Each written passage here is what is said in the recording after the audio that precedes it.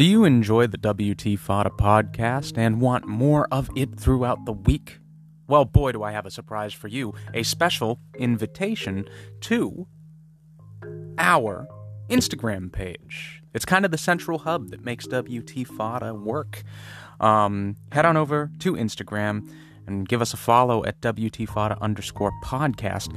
And you'll be able to see via our stories what the next week's episode is going to be about, and the links for you to be able to send us voice messages in regards to that next week's episode, which is pretty cool. We haven't done that on the show yet, but we're looking forward to getting some, listener reactions and feedback. Also, the Instagram page throughout the week. Now, we post general show updates, but we also post news articles that are basically things that we want to talk about in the off-topic of the upcoming episode. So that's kind of cool. You get a sneak peek of things that we're going to be talking about.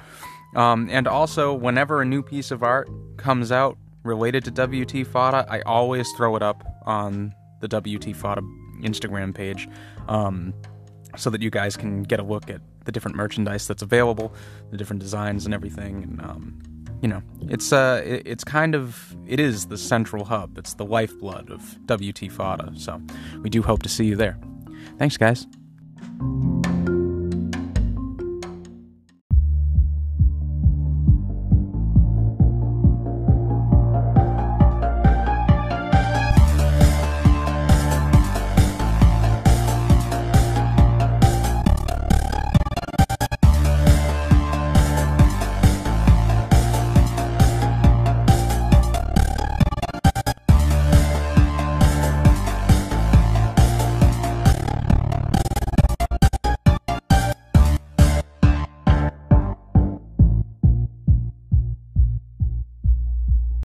Ladies and gentlemen, welcome to an all-new episode of WT Fodder. This new episode being the 52nd, which is crazy. I feel like, like 52. It's just been a long time coming, this one.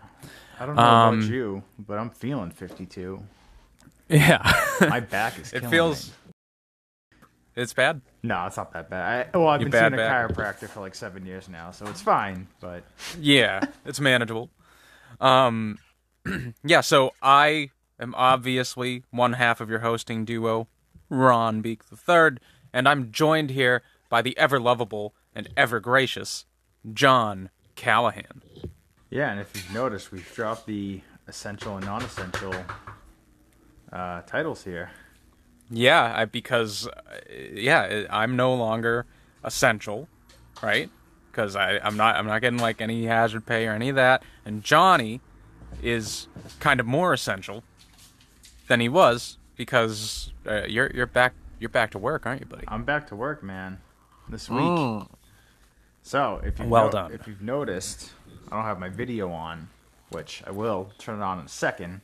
But the reason I don't have it on is because one of the stipulations of being able to go back to work is that I need this mask to fit properly by their standards. No fucking shit.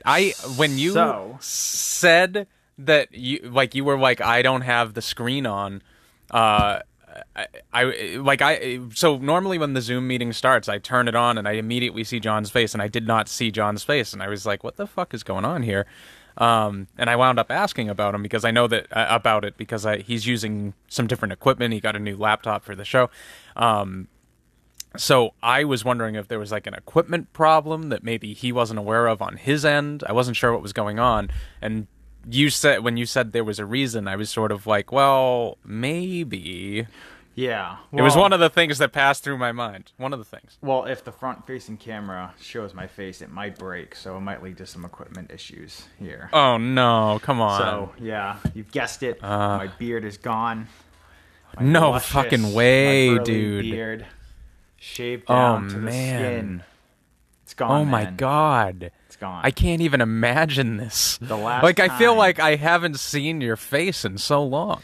Dude, I can't tell you the last time I was clean shaven. I think it's been around 10 years, probably. Yeah, I was going to say, I was going to throw out 2011 as as the last time I feel like I really saw you without any facial hair. Right. It was like we were still in high school. Yeah, just getting out of high school, I think, around that time. But oh yeah. Sorry, I'm like we graduated. I'm bad with time. 09. Yeah, I'm bad with time. 2 years after. No, all good. Yeah. So yeah. But I came up with a plan, to still be able to see people and not have this be an issue. So I will reveal. He got a toupee, a beard toupee. Whoa! I am terrified right now at what I'm seeing. I'm pretty sure that this is the villain from the soon-to-be-released Black Widow film, the Taskmaster. This was pretty sure. This is actually my way of revealing to you that I got that part. That's it's supposed to be a secret, man. They're building it up in the trailers like it's some big mystery, and I just you're ruining it, dude. So, as you can see, I'm wearing a lucha mask. Yeah, he's in a full-blown like luchador mask. It has like a hood. Yeah, it's like a Day of the Dead nun almost with the hood. So this is kind of like my fun way of dealing with it, because, dude, I look like I'm 21 again. That's good. It's not good. That's good. Dude, I walk by the mirror and I gotta like take a couple steps back and look, and I'm like, oh my god, this is awful.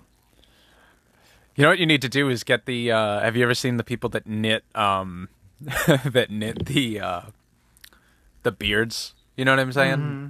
Have you ever seen those? You should get one of those. You just hook around your ears. Right? I know. I should do that. But like just to have just in the meantime that I still have it. So, good news is I only needed to shave it for initial inspection. This is not the company I work for. This isn't their guidelines. This is like the state's guidelines. So I get inspected. Have to make sure that it needed to be 1/8 of an inch. That was the longest it could be. And I won't get inspected again. My masks, they fit fine with the beard. They have been this entire time. It's just a stupid rule that they put in place. And, so I'm in the process of growing this bad boy back out. Yeah. Maybe I'll take the mask off at the end. Give you a little surprise. But, John, I'm just saying there's nobody watching. It's all listeners. So, like, you're safe. Oh, okay. I meant for you. I just don't want you to see me differently, because Haley already has plans to leave me. She's in the process of moving out. I don't blame her, and I don't want to lose everything else I have. My cats won't even look at me. They won't come near me. It's awful. This is life-changing, man. I understand. I totally get your feeling. You've been growing that thing out for so long, and it did become a central feature of you. Even on my mic stand, you have a big, beautiful, luscious beard in that sticker that I made. So yeah, it would be strange, but I don't think that I would fire you from this show just because you didn't have a beard. I don't think. I don't even know if I really have the authority. This is kind of a church that we built on the same rock together. But I don't think that I would try to get you kicked off the show. You don't think? Well, I'm pretty sure. I don't think you would either. I know you would. So wait a minute. So I just want to be 100% clear here. This is how the show is going to operate. Oh, with this? Oh yeah, dude. This is it.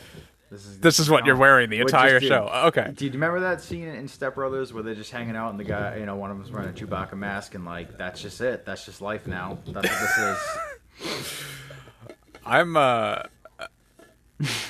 I feel like I might have a little bit of trouble with this episode, but that's okay.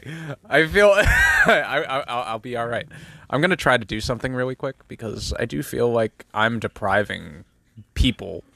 Do you want to like strike a pose for me, John? Yeah, I want to make sure that this gets on the Instagram page so that people know what I'm seeing. I don't like that pose. That was dumb. I want to do a different. Do you want a different one? All right, hang on. Both of them are going to go up. I just am letting you know. Yeah. All right, ready? 3, 2, 1, and bam. All right. Hang on. Look directly into the camera because I feel like that. Right there. Is this in the camera? with the pose. Yeah, just stay. I'll do one of these. Yeah, stay right there. 3, 2, 1, and bam. All right, cool. We're good. Yeah, I do feel like people need to actually see what I'm seeing to understand my discomfort.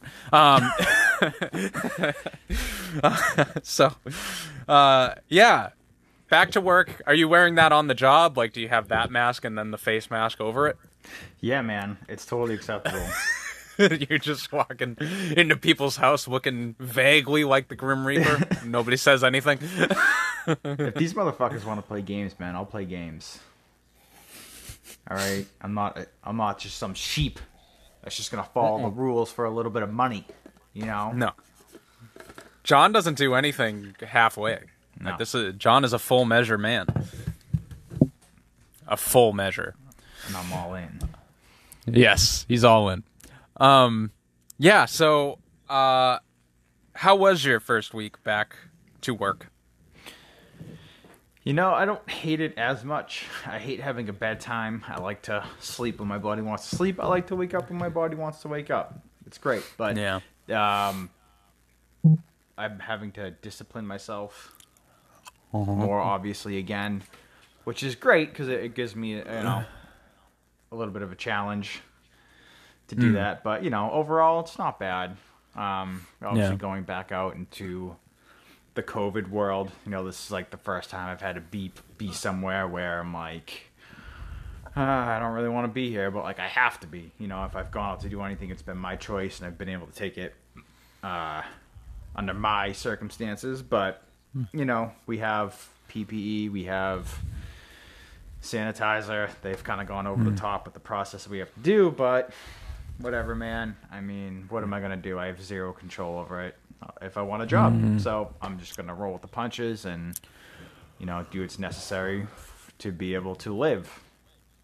Yeah, I mean that's what the double-edged sword of it is. It's like, well, it's not even that you want the job; it's that you want the money. Like I would happily, if we weren't in a capitalistic society right now, like just to not have to go anywhere and put yourself at risk at all and still be able to survive would be wonderful. But unfortunately, we're in this kind of situation. And capitalism is great. It's, to me, it's that thing that they always say, capitalism is the best bad situation, like it's not perfect, but it also it's a little bit more guarded from corruption in a way, because you don't have people at the top that are taking in all the funds and then being like, oh, we made this much, and lying about it. You take in $2 billion and they're like, oh, we made $1 billion, so you have to split that amongst all you people. And it's like, well, what happened to that? So like communism kind of runs the risk of that internal corruption where the people at the top are like disproportionately wealthy. Capitalism, it's like, yes, that can happen here too, but it definitely is seen more, and there's definitely ways that you can kind of finagle through the system to become one of those elites. It's just a lot of dedication and a ton of work, but I don't know. A lot of politics. Yeah, I mean, I don't know if I'm not an economist, but I'm just saying, like, in terms of my experience, it's like you can better your financial situation here, in a communist society. It's pretty much like, well, this is what you got, Yeah, I don't know anything about all that shit, so I don't really have too much to say, but there are obviously a small percent of people who share a majority of the world's wealth. Yeah, I think that it's what you know. Like if you grow up in like a communist society, it's like, no, that makes perfect sense. If you grow up in a capitalist society, you're like, no, that makes perfect sense. That's just sort of the way that it is. Yeah, so I wanted to say I was very happy, and also shout out to Kayla Kennedy from What's the Story. She was the only person that commented on my Hail Satin post. I don't know if everybody else got that or not, but yes, Hail Satin. We got 666 total plays for WT Fodder, which is just it's just like a fun milestone, man. I just saw it and I was like, I can't believe that I looked at it like right as that number rolled over, you know? That there wasn't like 2 more plays and I went from 665 to 667. I couldn't believe that I actually got 666. It made me very happy. Oh, it made me very happy. I knew exactly what to do with it too. Yeah. Yes. Well, you know, we're both devils. You're more of an angel than me, but you know, we're both devils at the end of the day. We cause trouble. That's what we do. That's what we do here at WT Fodder. WT Fodder. Let's all get offended together.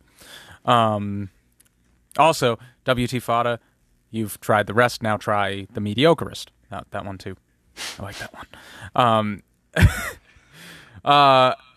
So we don't have like a lot on the Instagram page this week for off-topic stuff, but there's a couple of interesting things. Let's start with the one that people reacted to less, and then we'll get to the one that people really liked. All right, so this is from Entertainment Weekly. AMC Theaters and Universal have struck a landmark agreement to resolve their dispute over video-on-demand releases, which will allow the studio to release its movies on VOD after just 3 weekends. God damn, I can't talk. I'm so sorry. After just 3 weekends or 17 days of theatrical release in the U.S. Now, remember, like, a few months ago, when all of this, like, COVID stuff started? Universal did a release of Trolls World Tour, and for whatever reason, that sack of shit made money.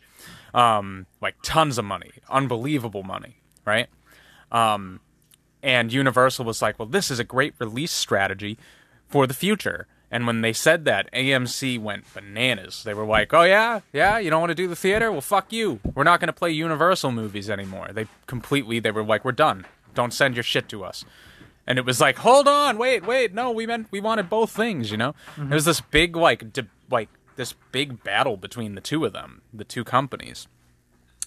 And now all of a sudden it's like all resolved, all good. Very strange.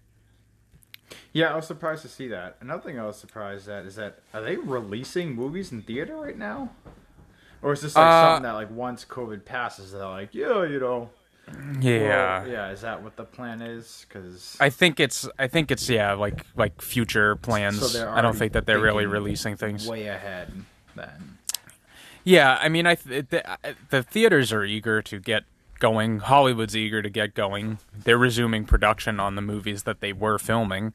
There's going to be a need for some way to present those films. What's weird is I think Universal might be jumping the gun here, okay? Because I think their thought process is wrong. So their thought process is like, look, we released Trolls World Tour for $20 a pop for the whole family, and everybody got to watch it, right? And we sold to all these different households, all these households with young kids that would watch something terrible, like Trolls World Tour. We should do a Trolls World Tour episode. I haven't seen it, but I feel like it might be fun. Seen any of the Trolls movies. No. But yeah, so that's their mentality, right? AMC is like, well, we're not going to release your films in our theaters. They're like, hold on, wait, let's talk about this. So they talk about it. And the agreement that they come to is that, okay, we're going to be allowed to release our movies 3 weeks after you have an exclusive on them. And then when we release the movies on VOD, you are also going to get a cut of our profits from the VOD sales. Everybody's happy, right? But I don't think they're thinking this through. Trolls World Tour was sold to families at $20 a pop while they couldn't interact with other families. As soon as you introduce the idea that people can go over other people's houses, you have 7 or 8 families throwing in $2 or $3 a piece so that all their kids can have like a sleepover and watch that fucking movie. Mm-hmm. and then your VOD sales go right in the toilet. So not only do your sales go in the toilet, but now you also have to pay AMC money to keep showing your films in the theaters. This is not an effective move. This is a bad business decision on Universal's part, and I don't know how AMC stuck it to them so hard, you know? I guess we'll have to see how it plays out, man. But no, that makes sense because, I mean, obviously, if there's like a movie coming out that a bunch of people want to see, you know, you could toss in a couple bucks here and there. And, you know, it's kind of like how people get together for UFC, you know, or some WWE or AEW, you know, like one person pays or, you know, people pitch in and they all just go and watch at the same place. But what are the stipulations? Because, like, you have bars that will order, like, a pay-per-view event to bring in clientele, right? Mm-hmm. So they'll bring in clientele, and then you have all of these people watching the pay-per-view event for free, more or less. It's just the independent restaurant that did it. So, like, where does this end? Like, could a restaurant be like, or could like a bar be like, oh, there's this movie coming out, and we're gonna play it on all our screens. You know, it's 3 weeks after it was in theaters initially, but we're gonna play it on all our screens. So come in, grab food and drink, sit down, and watch the new movie. Like, this is a horrible release strategy. And I don't know if you could actually control that. Like Universal, somebody could sign into their own personal account, like the manager of a restaurant could sign into their own personal account and rent the movie and then play it on all their screens. And that would never get back to Universal unless somehow somebody there mentioned it on social media and then Universal picked up on it. There's like no way to control who's getting to see your product. Mm-hmm. They're going to tank their profits. Yeah, I mean, bars and restaurants already kind of do viewing parties here and there. Right. You know, so that's not outside of the realm of possibility. I could see that happening. Mm-hmm. But then again, you know, I don't know. I mean, for me personally, I don't think that'd be ideal, like, to go to a bar to, like, kind of watch a new movie because, you know, people don't shut the fuck up. But yeah, I'm sure that it'd be popular enough for it to be effective. Yeah. There's a risk. That's a good point. I mean, sports doesn't have the narrative aspect. You're just watching people do actions, so you don't need audio necessarily. Well, they've done, like, reality TV viewing parties too. You know, like, I've gone and I've watched like an episode of The Challenge out at a bar with people. I've watched an episode of Survivor out at the bar with people. Yeah. And, you know, people, they're quiet for the most part, but it's not a movie where you need to, like, really zone in, pay attention, and, like, there's commercials, so it's like you get a break every now and then. If you're gonna rent a movie at a bar, it's like, you know, an hour and a half to 2, maybe sometimes even 3 hours of, like, just shutting the fuck up, unless they have scheduled breaks for, like, we're going to pause the movie at this time, you know? Yeah. You got to look at their biggest money makers, too, like the Fast and the Furious franchise, because they're not, like, are they story heavy? They're not even story heavy. That's true, too. I didn't even take that into consideration. It's a crazy thing. Like, those movies pull in like $1 billion, and I feel like if you had them on mute, people would get the same entertainment value because it's all fast cars and, you know, crazy over the top action stuff at this point. Like, I don't know. I feel like Universal is like they're drunk. Like somebody needs to be like, you got to sit down. Shush. You know, calm it. But I don't know. It seems like a disastrous move for me. But we'll see what happens. I'm curious. And the other thing I guess so. Whenever this shit ends, if it ever does. I mean... Oh, God, I hope it come out of this the same way, so... Maybe they're trying to cover their asses. Worst case scenario. Yeah. Because I mean, I understand the idea that, like, theaters are in trouble get together to go and to movies, they you know, need. So they didn't think about people gathering at a bar.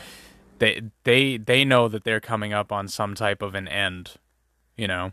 But I sort of feel like these types of decisions are a little bit frightening, you know. Like anything, these things can go completely wrong, and it does concern me. You know, I mean, I'm not that big of a fan of Universal films in general, but I do kind of feel like I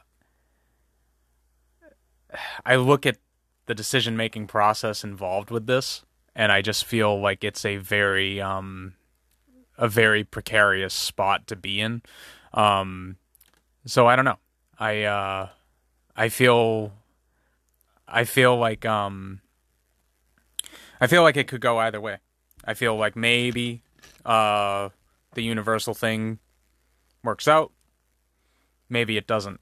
The other thing that we posted on the Instagram this week was about the Johnny Depp Amber Heard stuff that's going on. Dude, that just keeps getting wilder and wilder. Yeah, it's like a complete blowout. I've never seen. I feel like the age of civility is gone. So it's like everything is balls to the wall. It's all out in the open, and it's all just so like cartoonishly vicious. It's hard to know what to think about it. Mm-hmm. You know, obviously, allegations of any domestic violence, domestic abuse stuff is, you know, I think we said on the Instagram, it's like it's decidedly unfunny. But some of the things that are coming out around it, like it's, you know, satellite to the core issue, are hilarious. And it's hard to fathom. Like, some of the things that they're talking about, it's hard to fathom. So I was really taken. The first time I really, like, kind of belly laughed in all of this, because I generally think that this is tragic. Like, the situation itself is tragic. The first time I actually laughed about it was Page 6 has an article that just the title of it says Johnny Depp allegedly threatened to cut off Elon Musk's penis after learning of alleged affair. So I guess this was like in a text message or something that and I guess he calls Elon Musk mollusk, which is like, I don't know. They're talking about all the things that he calls people. Like, he calls Leonardo DiCaprio Pumpkinhead. Yeah. So, like, they're talking about this, and, like, I'm watching him, I'm like, for years and years and years, Johnny Depp was like a sex symbol. He's definitely, like, kind of aging out of that at this point, and allegations of domestic abuse generally don't, you know, increase your sex appeal. But I just think it's funny that Johnny Depp and, like, Donald Trump, same sense of humor. Like, exact same sense of humor. Oh, yeah. You think about, like, all the nicknames. Yeah. Yeah, all the nicknames that Trump throws out there, and then, like, you're hearing these things that Johnny Depp has allegedly called people, and it's like, that's Trump. That's not... That's Donnie Depp. Yeah. You know, not Johnny Depp. Like, what the fuck? But yeah, no, I just thought that was really, like, just ridiculous. Mollusk and Pumpkinhead. There's a couple other ones that were pretty catching, but yeah, it starts with that one, and then they wind up asking Elon Musk about it, and Musk is like, I hope that Johnny gets better. I hope that he recovers from this situation, and I hope that both he and Amber Heard move on. And also, if Johnny Depp wants to fight, we should do a cage fight. Yeah, I saw that too. What the fuck is going on? Like, this dude's like the guy that's supposed to help us colonize Mars, and he's challenging some aging movie star to a little wrestle. I just find it crazy that the Elon Musk is, you know, supposed to be this, like, hyper intelligent guy, you know, there's like the cream of the crop in terms of brains, like the closest thing we have to a real life analog for Iron Man, and he's challenging Johnny Depp to a cage fight. Could you imagine? I want to see it happen. It would make a lot of money. You talk about things that you want to play at a bar. I feel like watching Elon Musk and Johnny Depp go toe to toe would be hilarious. Well, I mean, that's like the whole concept of you heard of Rough and Rowdy? No, it's Rough and Rowdy. It's a bar stool thing. So they have, you know, it's basically like I've seen YouTubers and people get on there and like try, it's just like a boxing match between people who have feuds. They pick up some random people too. I think a majority is just like randos, and they have like these little interviews, and they're like, "Oh, this is my nickname, and I'm gonna whoop your ass," blah, blah. And they just have like two people who have no experience, and they just go at it in a boxing ring. I haven't watched it. I've just seen like snippets of it, so like I don't know too much about it, but it's basically like that concept. Like two people have a feud, neither of them have training. Just fucking throw them in a ring and let them throw haymakers and embarrass themselves. Yeah, I probably would like to watch that. Talking about training, though, I mean, this story, it just keeps growing and blossoming out into like an ever more beautiful flower. I'm very grateful for this story. So after Elon Musk challenged Johnny Depp to the cage fight, I guess, of all people, Conor McGregor's coach threw his hat in the ring, said, "I will train you, Elon Musk, for your fight with Johnny Depp." Mm-hmm. So it's like, I don't know, like, here's the thing, is this is all talk, right? But imagine that all of these things actually happen, right?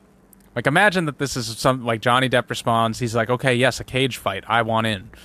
And then Elon Musk is like, "Is he serious? Okay, fine. Conor McGregor's coach, hey, train me." And, like, he goes into training. Johnny Depp has to hire a trainer. I'm sure he gets someone really good as well. Right? They get, like, into tip-top physical form. They get thrown in the ring together. And then on the day, right, it's like a WWE type event, right? And it's like, oh my God, like maybe Elon Musk has Johnny Depp down on the ground, and he's got his arm like wrenched behind him, and everybody's like cheering and like and everything, and then all of a sudden you hear like this music start building, and the lights start to go down, and there's like fireworks exploding, stage left, and then you see coming down the ramp, it's Mickey Rourke. Mickey Rourke is walking there. He's dressed up like Randy the Ram Robinson from The Wrestler. He's got the big like fur collar and the long hair. He's all like American beefcake and the fucking the neon green tights, and he's like, "Hey Musk, yeah, I'm talking to you, Mr. Tough Guy," and Mickey Rourke comes running into the ring and like slides under the thing and starts like pounding on Musk, and then like him and Johnny Depp are like tag teaming, and then Joe Rogan's like, "You leave Elon Musk alone," and he comes running in. Like, this is where we're at. This is what could potentially be happening very soon. Okay, that's a WWE storyline if I've seen so myself. Right? This is like a long con to like revitalize the WWE, right? Has to be. Yeah, this is what they're gonna do. Entertainment. Dude, listen, I used to watch a lot of WWE when it was WWF, like a lot when I was younger, and like some of the best moments is when you got like 2 or 3 guys just beating up on one dude, and then like you hear like the music, you hear like the glass shatter, Stone Cold runs down, he starts whooping everyone's ass, comes in to the aid of his friend. Those are like the best moments.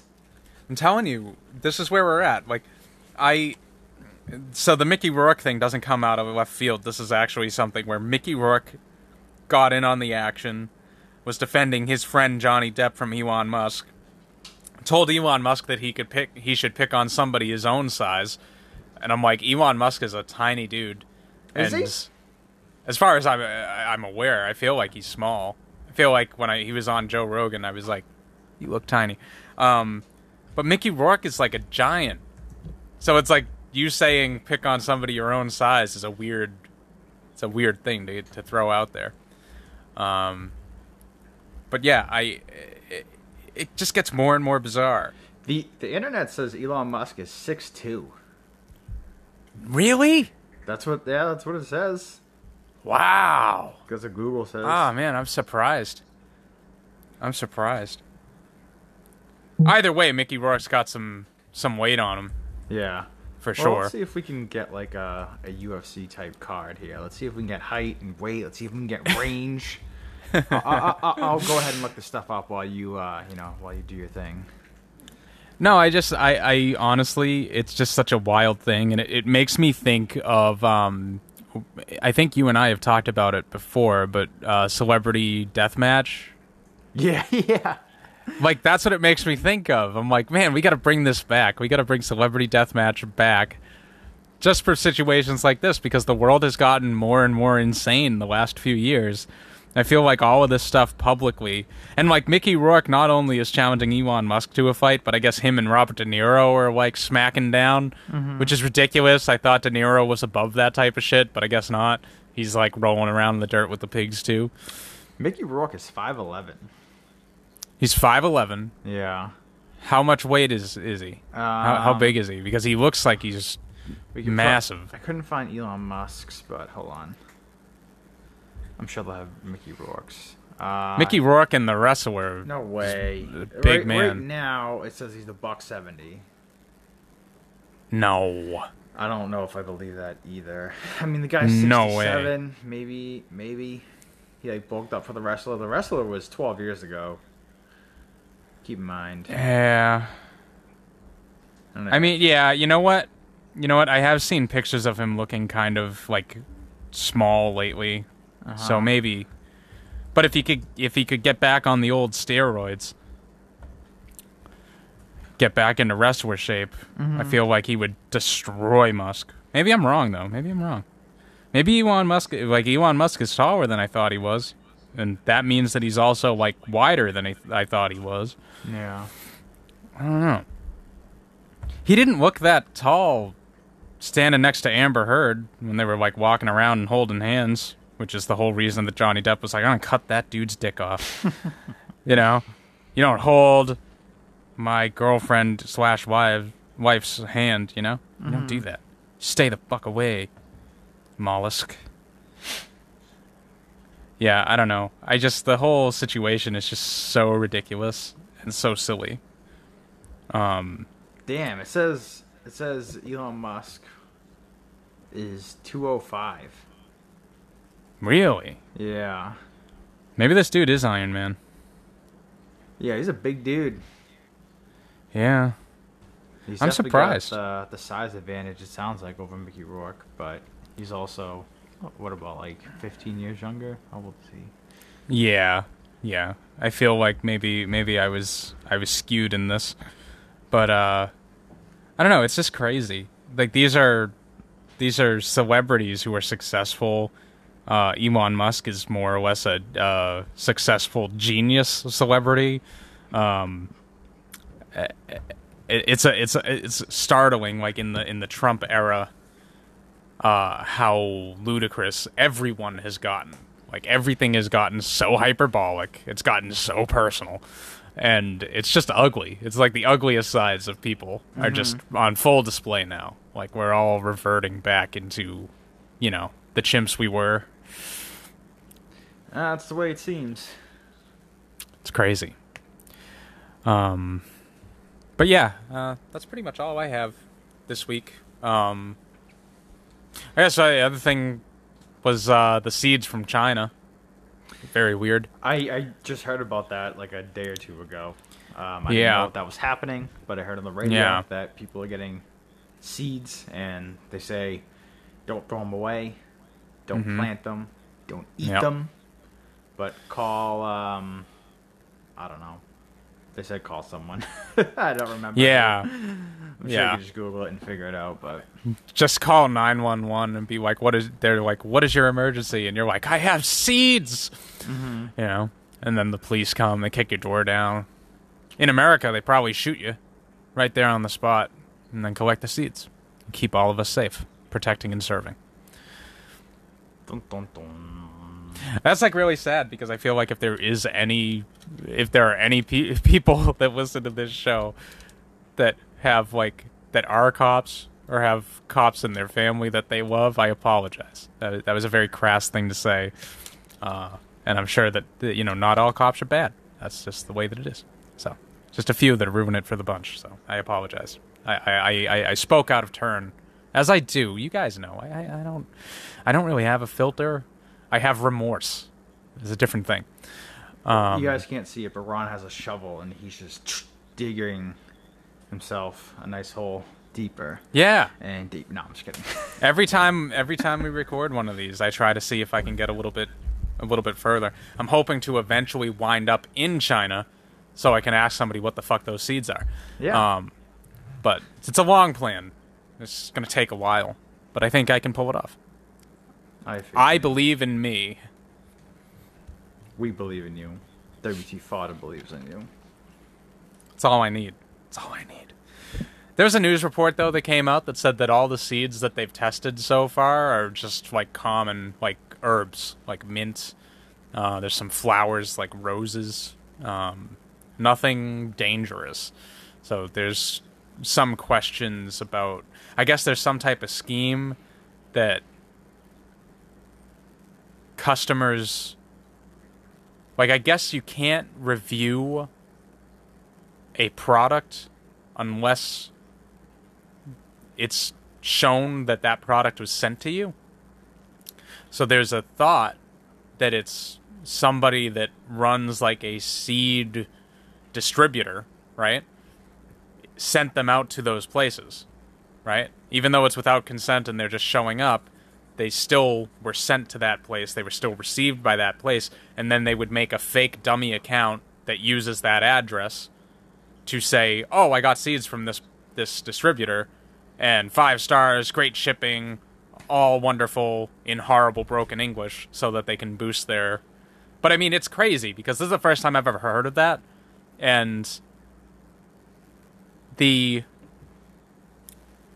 is the first time I've ever heard of that, and the nature of what those things are, the idea that, like, they could be planted and then they could overtake everything, and like it could be really bad for our ecosystem, stuff like that. Like all of that, it does have like a scary, like a master plan type like vibe to it. Something horrible could be afoot, you know? Yeah. Honestly, man, there's so much shady shit going on that we don't know about. Mm-hmm. You know? Yeah. And I don't fucking trust any of it. No. I don't put it past for people to try crazy fucking things. Yeah. So, no. I don't know. I don't either. I'm just gonna sit here in my normal life and, you know, I don't know, sit back, watch, and... Not garden. Yeah.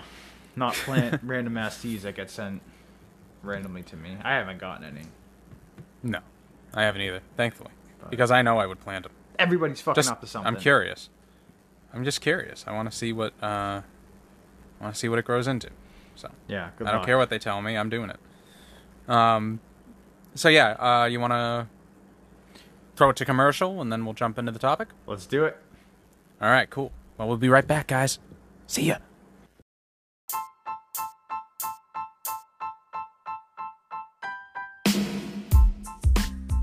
Hey, it's your girl, Kayla. Can't get enough of the WT Fodder Network? Me either. So join me and Ron Beek III for the newest addition to the WT Fodder Network at our new podcast, What's This Story?, where we analyze and discuss the art and structure of storytelling. I mean, it gets real deep, folks, so if you're ready to get that brain stimulated, join us at What's the Story? Because we can't wait to share our stories with you.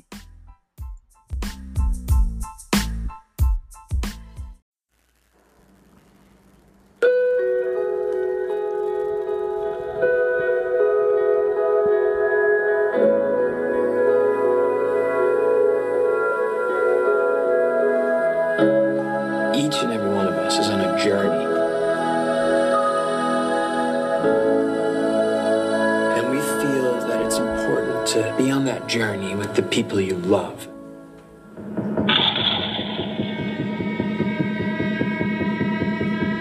You've been acting so suspicious of our hospitality.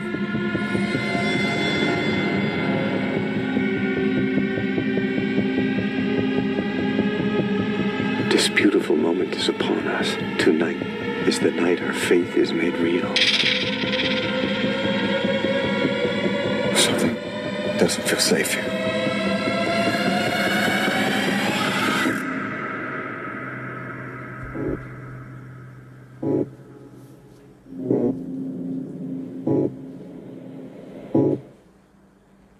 with that, I have to ask the question, John, what the fuck are we talking about? Well, today we're going to be talking about The Invitation. And I'm really excited to talk about this one. This is an awesome movie. It's a movie you showed me, which feels like a really long time ago. So when I saw this movie came out in, was it 2015? I was surprised. I believe that's correct, yeah. Recent. Yeah, no. It's funny. There's so many movies. Like, I don't know. There's so many movies that fall into almost like the style of The Invitation now. But I definitely feel like when The Invitation came out, it felt kind of original to me. You know, It wasn't a lot of people doing that genre of like bleak kind of thriller horror movie in that style at that point. But since that time, you know, you kind of look at The Lodge that we talked about last week. We look at things like Hereditary, you know, those different kind of movies, and it feels like a lot of horror movies are kind of making that turn towards more of like the art house feel, you know. So this definitely doesn't feel like a processed, manufactured studio movie, you know. Yeah, this is one of the you know, I always like watching movies not knowing what it's about going into. You know, when I see a movie that's kind of out there, like the posters and the trailers, like I want to see what it's about. But, you know, not knowing what this is about, and that's like the best way to experience this movie, because you don't know what the fuck's going to happen. You don't know what's going on. You're kind of experiencing things as the main character is experiencing them. Right. Yeah. And this whole movie is like one big mind fuck. You know, there's a lot going on. And, you know, they have... I feel like there's like a lot of storylines kind of happening at once, right? So you have like the main storyline of they you know, it starts with Will and Kira, and they invited to Will's ex-wife's and her new man's kind of like I think it was just kind of like a get together. I don't know if it really said exactly what it was for, but you have that storyline going on, and then like you have the unraveling of the history between Will and his ex-wife, and that's a whole storyline in itself, and it's like there's just so many variables coming into place. You know, you almost kind of forget what's going on right in front of you. Yeah. I think that that's one of the appeals of The Invitation to me is it feels very intimate and very private. Like you really are being let into a circle of friends. You're seeing how everybody interacts with each other, and you're realizing like these long-standing relationships. You feel them, you know, and you even feel the difference between like Kira, who's new, you know, the way that she's interacting with the people at the party versus the way that Will's interacting with them, you know. It just feels very authentic to me, you know. We've all been to those types of get-togethers, you know, where like people are splintering off and they're having their own separate conversations and then circling back to the group and then leaving, and you know, and it's like the whole script is kind of like it has intent, it has purpose, but it also feels like very natural in terms of the way the characters like flow in and out of moments, you know. Yeah, and then you throw in a couple of people who weren't originally a part of this friend group, who are friends of Eden and David. Yes. And they kind of just throw it in there, and they don't really explain much. Like, yeah, this is our friend, and they don't say why they're there. You know, that gets addressed later on in the movie, but you're just supposed to kind of just roll with it, you know? Because they throw little things in there that make the audience uncomfortable, and like that's what's kind of happening to Will as well, the main character, through this whole thing. And you're kind of like, what the fuck's, you know, ask him what the fuck's going on, but everybody else is just kind of like rolling with the punches, just not really questioning anything. Like, there's a lot of things that seem weird to start, you know? Like, when you don't know where this movie's going, when you first see Eden and David, you almost have a sense that there's by the way that they're acting, that there's some ulterior motive for what they're doing here. You know, they're very, very lovable, and the way that they see people, they're very like, oh my god, it is so nice to see you, I am so happy you're here. And it's like, why are you so happy I'm here? You know, it's one thing like, hey man, great to see you. You know, you fucking give a nice little bro hug. You know, maybe a kiss on the cheek here and there. And it's like, it's great to see you. Let's fucking pop bottles. But then they're just like, it's so nice to see you. Yeah, it's like the 1,000-yard stare, like they're looking through their guests instead of at them. Like they have something planned, and like, at first it feels like they're gonna try and get everybody into like some big orgy or something, and this, you know, like with the way people are acting, and then, you know, there's like a couple moments there where it's like, okay, maybe that is, you know, they just want to have one big swinger party, but there's obviously a lot darker going on. If Eden, Gina, and if Eden and Gina are involved, I'm in. I'll join the orgy. You don't have to do much convincing. Ben too. Ben, Jesus. You've always wanted to kiss Ben as well, huh? Mm-hmm. Yeah, I did. It's funny that the schlubby, kind of like more overweight archetype character is Ben. It kind of makes me think of the young Ben from It. Oh yeah, a little bit. I didn't even place that together. Yeah, I just realized it now. But yeah, that's kind of funny too. Like that comparison to It, like it does kind of feel with like the friends all like getting together after a prolonged absence from one another, and you know, and it's like everybody's changed. I mean, obviously, it's like, you know, what is it, like over a decade since they've seen each other? You know, they were children. Oh, it's like, they're like blown yeah, it was it's like 27 years at least. So the this Pennywise, a couple years. Yeah, Pennywise, like he's on a cycle where it's like he eats, and then he like goes dormant for 27 years and pops back up, you know. But yeah, this has only been a few years. It's a very interesting kind of movie, just the way that they play those character relationships. Everything's very subtle, you know, and I very rich. It's very rewarding to like sit back down and like, you know, watch the way that people interact with each other in little moments. Why can't I think of the name of, I looked them up right before we did this too, and I'm gonna get really upset about myself here. Hang on. I'm gonna look it up really quick. The guys? Yeah, the guys. I almost said Tommy and Gabriel.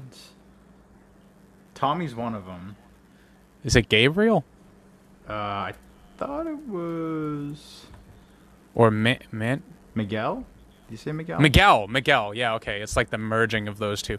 Yeah, so, Tommy and Miguel. There's a moment where they're a couple, and there's a moment where they're sitting on the couch together. And Claire walks over and she sits down next to Tommy, and then she like leans her body up against him and is like resting her head on his shoulders, and he has one arm around her and one arm around Miguel, and that's like one of those little moments that it's like, look at the comfort that these people have with each other. You know, the sense that like these relationships stretch very far into the past, and it's those little subtleties that make it feel so intimate, you know. And I think that also, when the movie takes the turn, I think that's part of the sense of dread, because you know how much everybody cares about each other, you know. So that's always there throughout the film. And then also, when the movie does take the turn, I feel like you feel so close to those people that your sense of adrenaline, your sense of danger, your sense of investment is so high that everything is just, it really is like a very chaotic, intense kind of turn, you know? Right. And it also, you know, it allows this storyline to unfold, in the fact that, you know, everybody's just kind of being polite and they're kind of brushing all like the weird shit off, because I do have those deep connections. It'd be like if our group of friends, you know, we kind of like something happened and, you know, it's been a couple of years and then we all got together. It's like, you know, these are people we know and we trust, and, you know, if something weird is going on, you know, I'd be like, yeah, whatever, you know? And yeah, I'd be polite like most of these people are doing. I wouldn't really question too much, but you know, at some point things get to be too much, and you know that's when things start to really unravel. Yeah. When would it be for you? When would you be like, okay, I gotta watch out? Probably around the same time Claire dipped. I think that'd probably be the last straw for me. It's getting a little bit too intimate and stuff. Just like, well, actually, a little bit too brash, maybe. Or... Probably like right before she left, because like, you know, when Pruitt was telling his story, you know, some guy that they don't even know, and he's just like, so, Pruitt is one of David and Eden's friends that they met down in Mexico, correct? Yes. I believe that's how that works. And that's how Eden and David met. Is that right? I don't know. I can't remember where David came from exactly.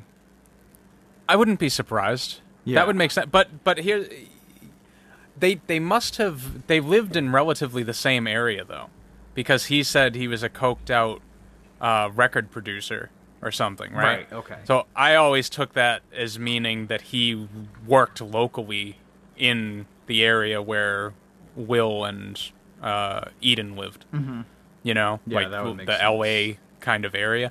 So I don't know. They might have known each other before that, but I'm not positive. Mm-hmm. They might have found the invitation together, you know? Yeah.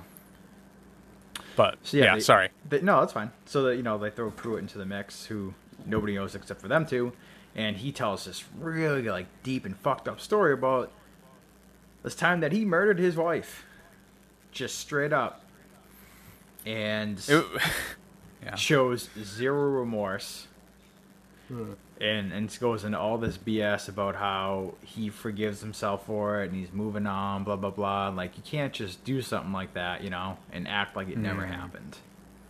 Yeah. He, you know, that scene is very chilling, and it feels very much like, they're all, like, telling stories and stuff back and forth. It just seems like it comes so far out of left field. Like, why are you bringing this up? Mm-hmm. Like, that is fucking nuts. And the way that he talks about it is like, well, I was drinking, you know, and then she started in on me, and then I hit her as hard as I could, and she fell down and died. Yeah. Like, but it was an accident. It's like, well, you hit her as hard as you could. You're a giant, first of all. Pruitt's played by John Carroll Lynch, who is a fucking fantastic actor. He's been in so many different things. Like, he's in American Horror Story. He plays Arthur Lee Allen in the movie Zodiac. He was also Drew Carey's cross-dressing brother on the Drew Carey Show, which was a fun part. He got to kind of goof around with that. He wound up dating Mimi Bobek on that show, which is really funny. He was in Walking Dead for a bit, too. Yeah, he's a fantastic actor. But yeah, I mean, the way that he tells this story, he's like, yeah, it's just one of those things, you know, you come home and have one of those fights, and, you know, I went to go pour another drink, and she tried to stop me, and he's like, something just clicked. He said, I turned around, and I hit her as hard as I could, and he's like, and he tells the story in such detail. Like, he's reliving the moment, and he is just, like, straight-faced, no emotion, like, just straight sociopath about it. Yeah. And it's just, like, it's a very weird moment. And yeah, he's horrendously detached from the act, you know? And it's like, that's what it seemed, you know. Because Eden and Will, you know, they had a kid together. You know, when Will first walks in, he looks into the room and he sees a little kid, and you find out that that's just something that's in his head, right? And it turns out that on their son's birthday, he is killed by one of his friends. It was an accident from the way that they tell it. And, you know, that throws a wrench in their marriage. They have a really tough time dealing with it. And it seems like these people who are in this cult, you know, who go down to the invitation in Mexico, and they join up, and, you know, it seems like they all have something that they're running from, you know, trying to come to terms with, and that's how they've come together. And then in trying to do that, they get brainwashed into just sinister shit, which we'll get into a little bit later.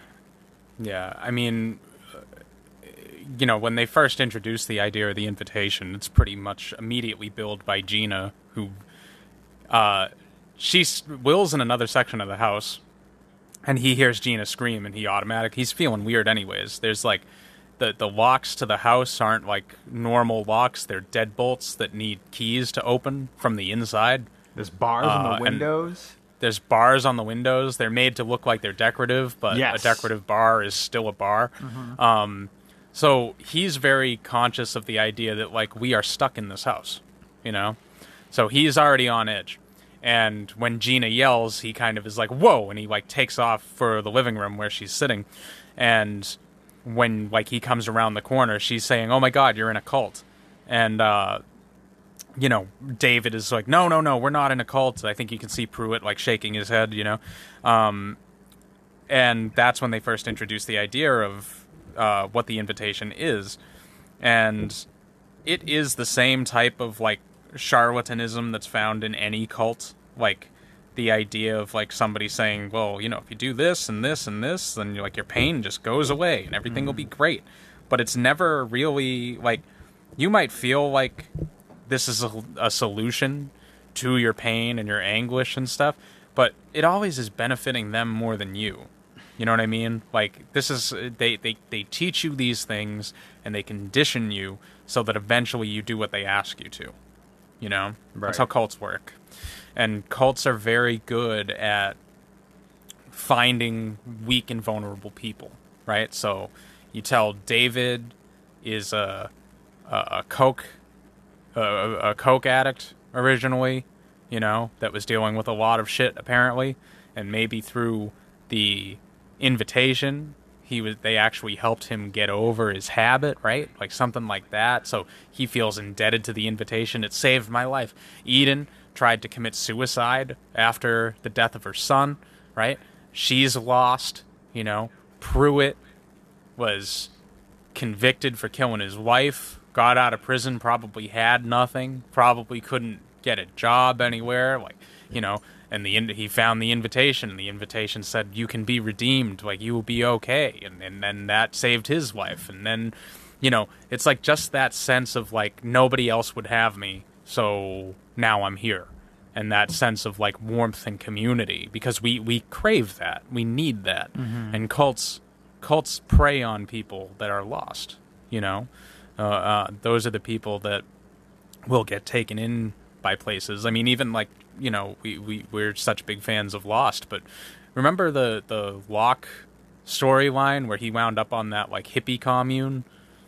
Yes. Yeah, it's the same thing. It's like they're being like, John, you're so welcome here. You're such a valuable person for us and all this shit. And it's like they were just growing weed. You know what I mean? Mm-hmm. They were like, John was basically just becoming like a foot soldier for them, more or less. You know, they were using him, but they understood how bad John's life had been and how displaced he felt, and that sense of longing that's just written all over him, and they took advantage of him. Mm-hmm. You know, and that's what they're doing here. Exactly.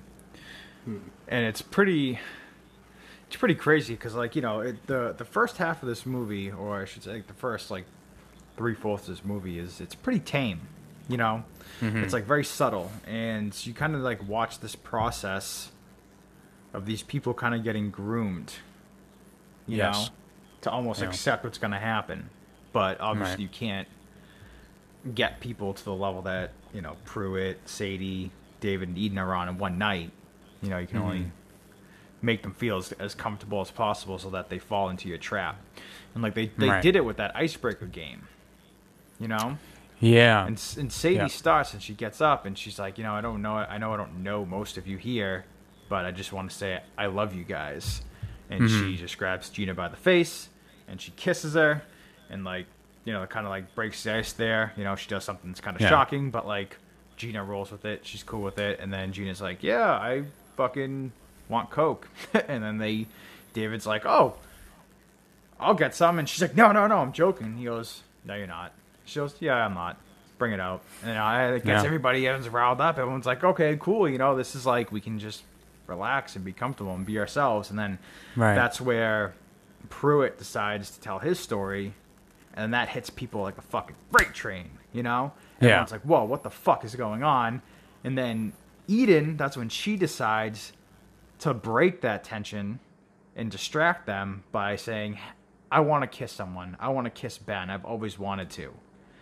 And like knowing Ben, he gets up and he's like all for it. And she grabs him by the face, a little peck at first, and then she brings him back in and has this very passionate kiss. And then everybody's just kind of like, they forget about that fucked up story that Pruitt just told.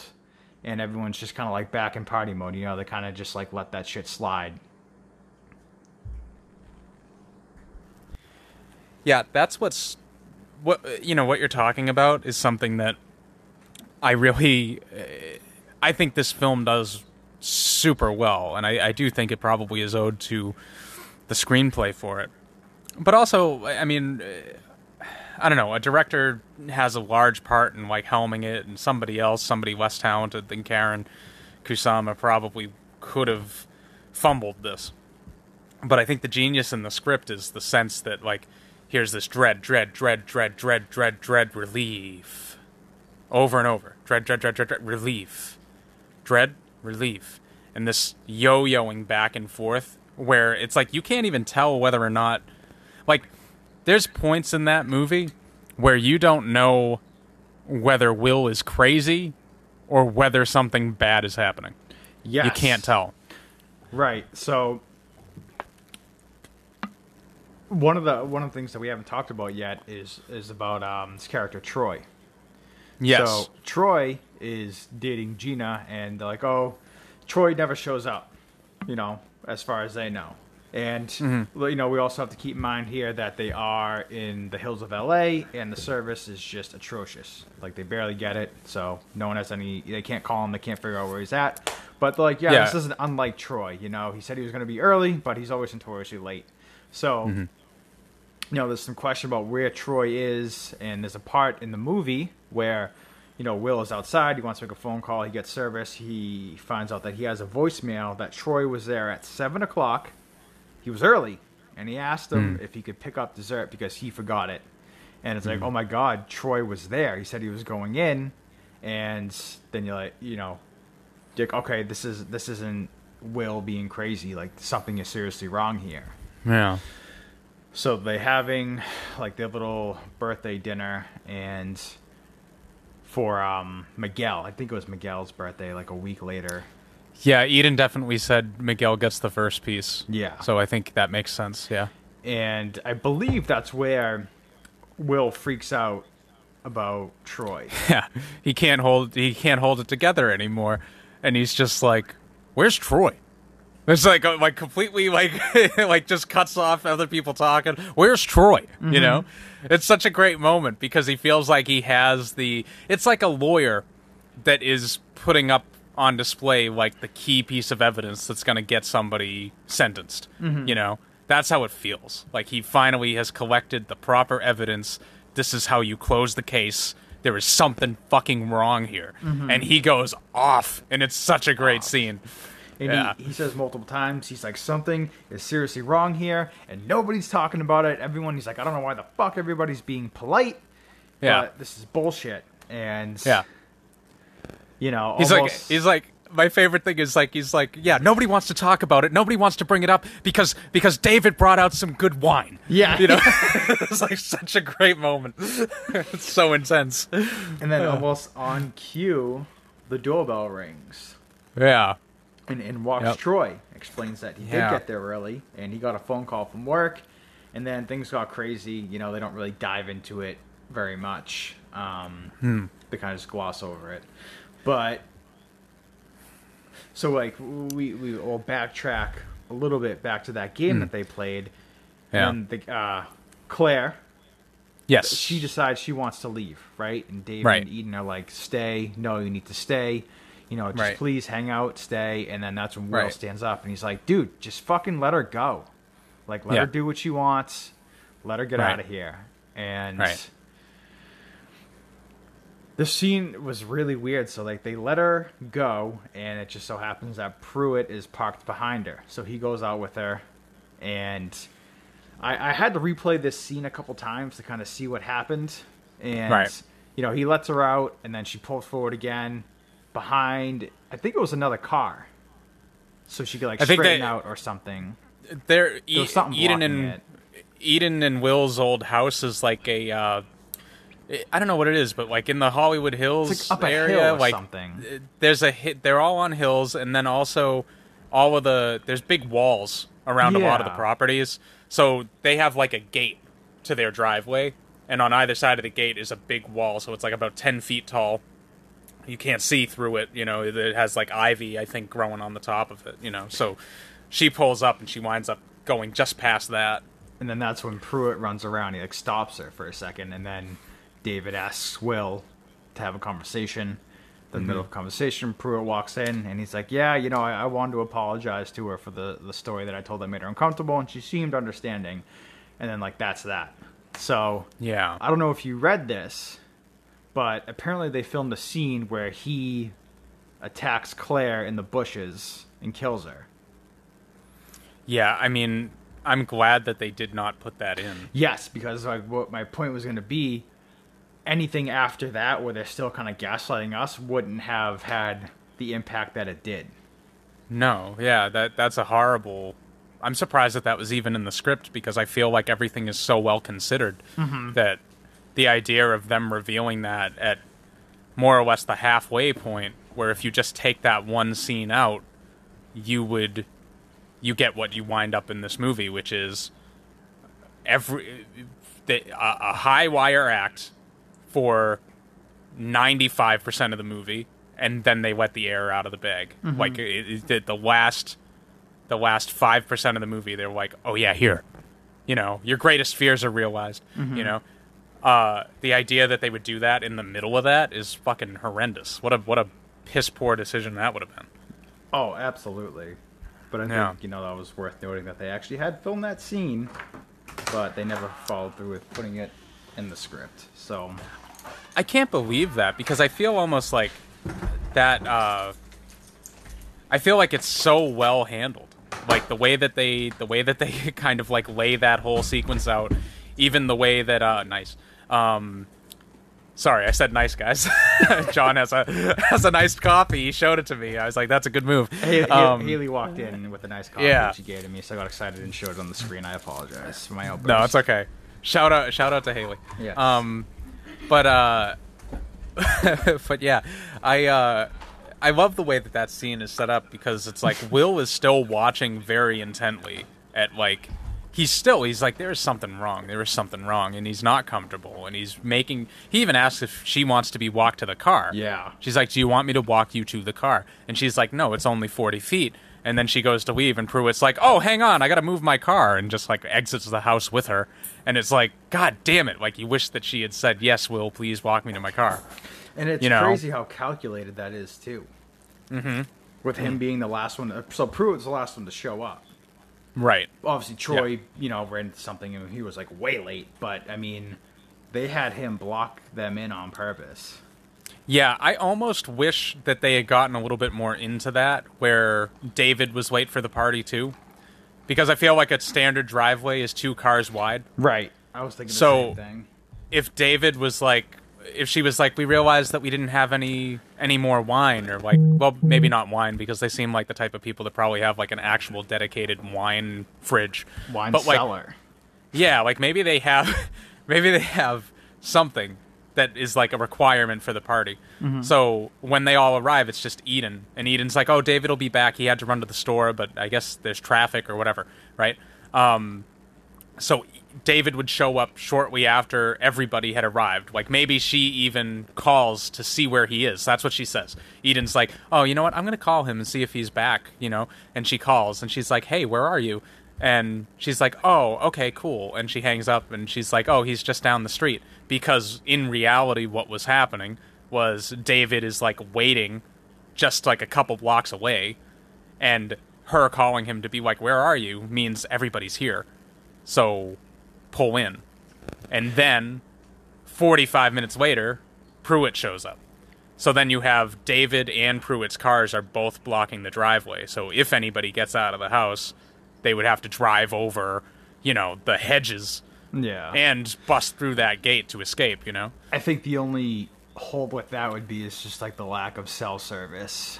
I don't know if there's maybe there's a certain part up there that gets service all the time. Maybe if they walk to the northeast corner of the backyard. But that's true. No, also, because I thought Troy being late for the party.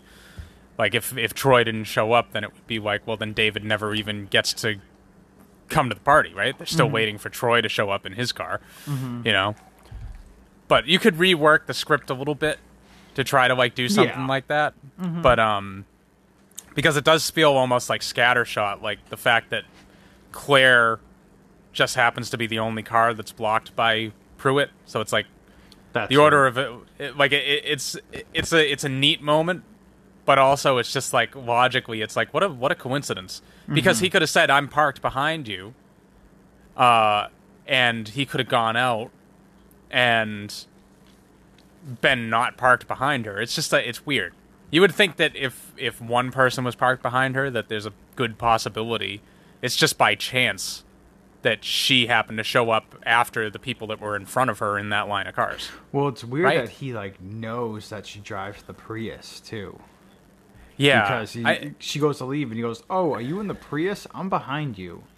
Mm-hmm. Something seems a little calculated there that I can't find a reason why that. Maybe they just know Claire would be the first person to get uncomfortable. That's what I was thinking too, because the other their friends didn't really seem surprised that she would want to get out of there. They're like, yeah, she's just weird. Don't even worry about her. And then Claire, God help her, is sexually awkward. Yeah. That's why she left. And then it seemed like they weren't surprised that Will and Kira were the last ones to show up too.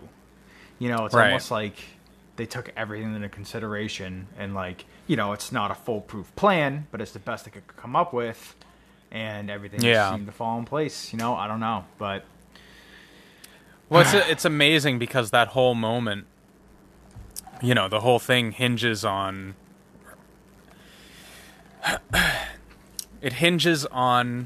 nobody else needing to move their car. Mm-hmm.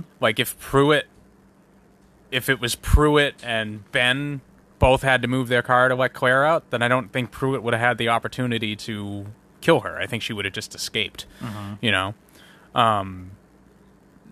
but I don't get the sense that they really would have wanted that to happen. But also, I don't think that killing her without everybody else is what they wanted to have happen either. So I don't know.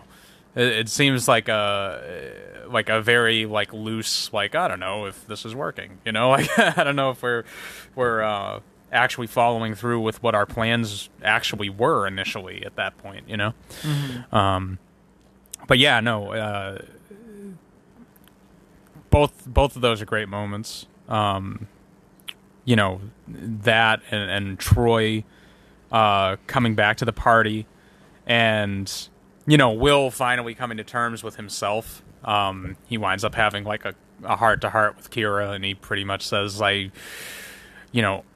should have done more to protect my son. Mm-hmm. And you realize how badly it's affected him. Now he's processing everything as potentially life-threateningly dangerous, which is part of the reason he's so on guard.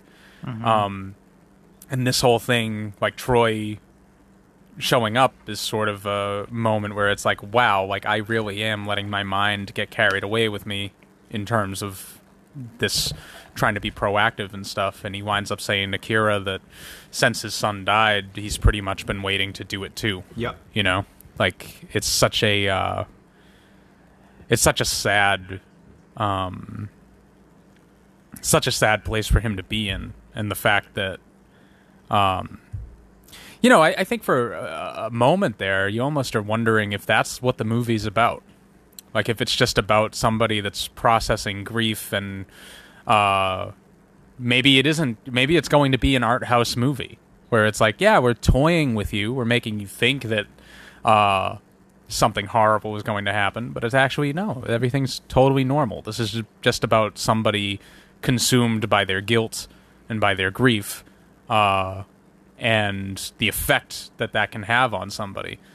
But the invitation isn't comfortable stopping there, you know? Like, they feel like it's the Alfred Hitchcock thing. If you, like, put a gun on the table in Act 1, it's got to go off in Act 3, you know? So they've already introduced the idea that something's seriously, seriously wrong, and if they don't make good on that, you're going to feel a little bit let down, you know? It might still be an interesting movie, but you kind of need the explosion.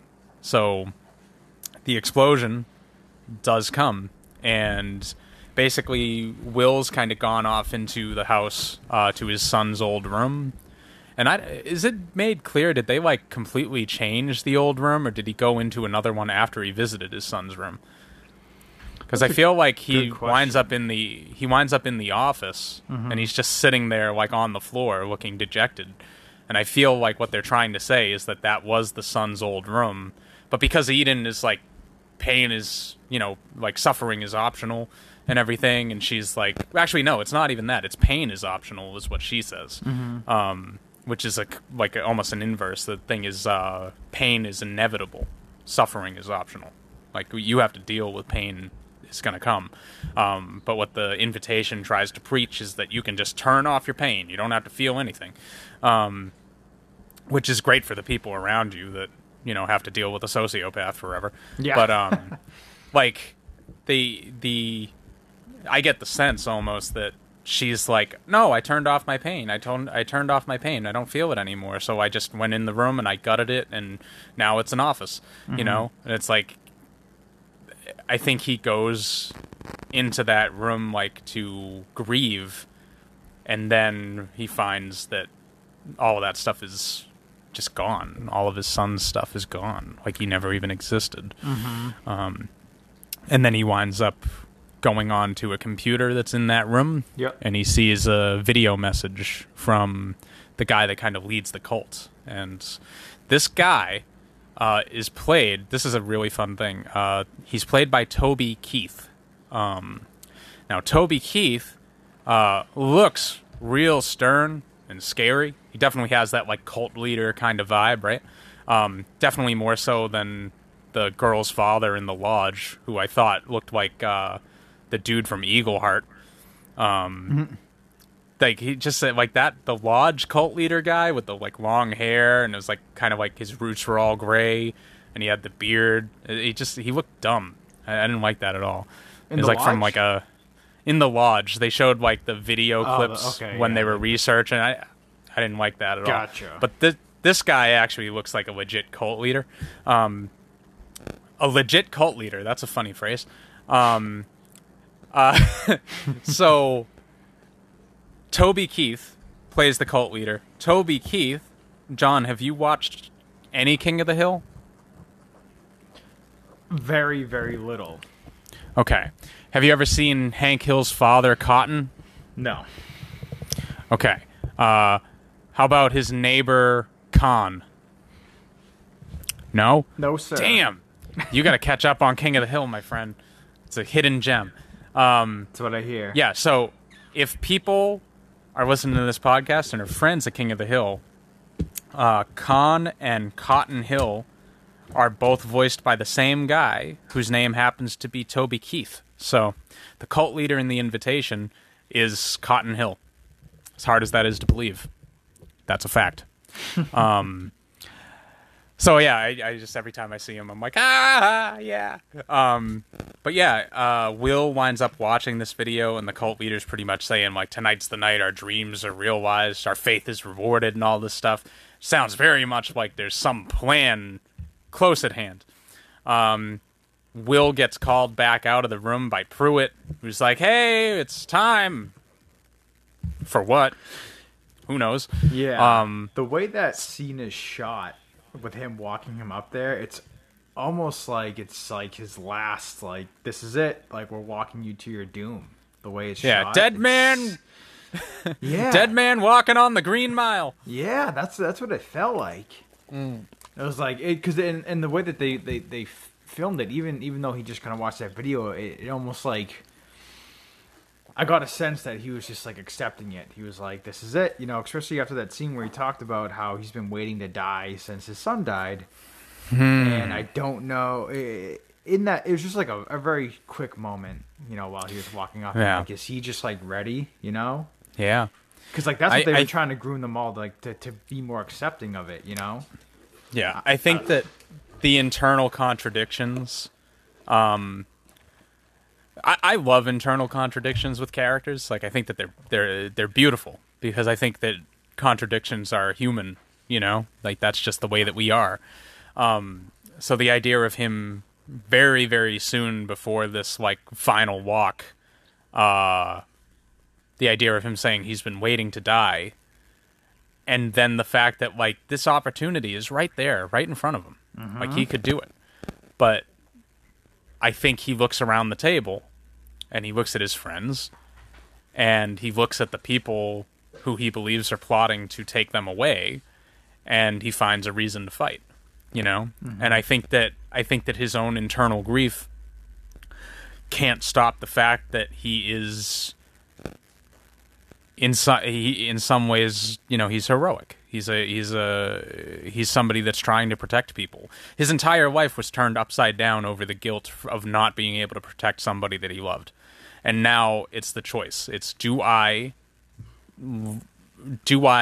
grant myself the wish of being gone, right?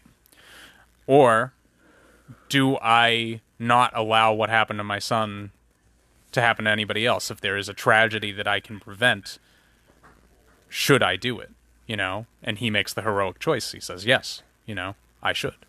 So they all get poured, like, I guess wine in small little crystal glasses, and they're about to do like a toast, and David and Eden are like kissing, and David's like, look at these people. Everybody look around at each other, It's like weird kind of like, yeah, your last moments on Earth, like stare into each other's eyes, take a drink. And they wind up doing like they're just about to do it, and Will jumps up from the table and he's just like, don't drink it. He starts like smashing the crystal glasses out of everybody's hands. Such a great, like, when he loses it is some of my favorite stuff in the movie. I just love the intensity. He's Logan Marshall Green. A lot of people say that he looks like the Amish Tom Hardy in The Invitation. I see it 100%. I see it. He also was in Spider-Man Homecoming as the first version of the Shocker, the one that Michael Keaton winds up blasting with that disintegrating ray. Mm-hmm. Yeah, he has a longer beard in that and his head's shaved, but that's also him. But I love Logan Marshall Green. I had never seen him in anything, I don't think, until I watched The Invitation, and I was like, who is this guy? Like, holy shit. Did you read that there was supposed to be like a whole different cast? Yeah, I read that I had never heard that until today, but yeah, Luke Wilson, right? Johnny Galecki, Topher Grace, and what's his face? Zachary Quinto? Was that it? Is that his name? Zachary Quinto. Yeah. Quinto, okay. I almost wonder, too. I was trying to pick apart who would be who, and I was like, well, maybe Johnny Galecki would be somebody like Ben, and maybe Topher Grace would be Eden's new husband, something like that. And then I was looking at Zachary Quinto, and I was like, maybe he's like another version of Pruitt. I was originally like, well, maybe he's one of the fellas in the relationship there, but I was like, no, that's like too narrow-minded. Like who? Like, I know that Zachary Quinto is gay, but like let's remove from that and just say like, who should he play? And I was like, some overpowering force, right? Like Zachary Quinto is a pretty intense-looking guy. I was like, maybe he could be Pruitt. Which is funny because it would be a trade-off of one American Horror Story actor for another. Mm-hmm. In that case, Yeah, I think I'd see him more as like a David. He has like a very charming look that, based on, that he could like flip a switch and turn it from very charming to very scary really quick. And also, I could see that they wrote that part of Pruitt with John Carroll Lynch in mind. Like, they wrote that for him, they said. He's so good, and, like, he's just so ominous, you know? Yeah, that makes sense. Yeah, I could see Quinto as David. He definitely has a quality about him that would work. I've seen Zachary Quinto with a shaved head a couple of times, and I'm like, I kind of want that guy to be Lex Luthor at some point in a Superman movie. I feel like he'd be really, like, he just looks like super smart, very strong, and looks like he could be, like, he could put Superman, like, give Superman a run for his money kind of dude, you know? I feel like it would be a cool matchup. Yeah. Better than Jesse Eisenberg for me. Jesse Eisenberg just doesn't feel like Lex Luthor to me, but whatever. Side topic. But yeah, that was weird. That article came out via Deadline in May of 2012, and by the time the movie was shot in 2014, all of those people were gone from the cast. It was very strange. Very strange. I don't know why. I don't know what happened, but I can definitely say that I wouldn't prefer them because I like the fact that most of these people I don't recognize. I agree. You know, John Carroll Lynch is the only one that, like, stands out as, like, that's a star, you know? Everybody else is like, no, they're just those people, you know? So that's great. But yeah, Will stands up, Logan Marshall Green losing his mind, don't drink it, you know? And the moment for me, the moment that I love is in the midst of him saying, like, we're leaving right now. You see, who's the girl that that's also been hovering around that's new? Sadie? Sadie. Which any girl named Sadie you gotta watch out for. That's a red flag. Yeah. Shout out to all of our Sadies. Yeah, no, I always associate it with the girl gang member from The Last House on the Left. Oh, yeah. So I always, like, that's always where my mind goes. Anytime I hear the name Sadie, my skin crawls a little. Although I like that name. Like, it's used in Red Dead Redemption 2 for Sadie Adler, who's a great character with a heart of gold. And she's tough as nails, but she's not bad. So maybe I spoke out of turn again. Why do I always do that? Yeah, no, Sadie Adler's like the exception to the rule, maybe. But yeah, like, my favorite moment in that is her sitting there and being like, you ruined it. You know? She, like, starts freaking out. And you're like, what do you mean by it? You know? Like, what are you referring to? It's the first time you're actually, like, let in on, like, there is something going on. Right. And she, like, goes bounding across the room and she's, like, slapping Will and shit. And he winds up, like, at a certain point, he kind of, like, sidesteps her. And I don't know, like, maybe he pushed her. But she definitely, like, goes kind of, like, flailing across the room. And she smashes her head off of a dresser and falls down. And everybody goes into action really fast. Pruitt's like, oh, I've seen this before. So he runs over and he's, like, trying to, like, check her vitals and stuff. And Miguel is actually, like, some type of doctor. So he runs over and he's working on her and stuff. And he's saying, like, get something to put under her head. And then somebody's like, she's not breathing. And he's like, no, she's breathing. And then they're like, no, not her, Gina. And then the camera pans over and Kira is standing there looking at Gina. Gina's head is, like, down on the table. She has foam just flowing out of her mouth because she didn't say cheers. She just drank the wine. So she, like, drank ahead of Will having his episode. And she has been 100% fucking poisoned. Yeah. Such a great reveal. Crazy moment. Miguel's immediately like, I don't know who Sadie is. Fuck this bitch. Runs over. I was gonna say that. Like, immediately they're like, fuck Sadie, and they go over to Gina, and, like, it's great. It's just left for dead. Yeah. But she gets yeah, but so he's, like, working on her. They're like, we gotta call 911. And, like, as that's happening, David just, like, he seems, like, really, like, solemn. Like, everything's, like, he's just, like, accepting, like, that, like, it's not gonna go the way he wants it to. And he just, like, walks out of the room. Miguel is, like, giving her mouth to mouth and CPR. Gina is not responsive at all. And then all of a sudden a shot rings out. You see David standing there with the smoking pistol, and Miguel falls forward, and from that point on, all hell breaks loose. It's a wild ending to that story. It is so fucking intense.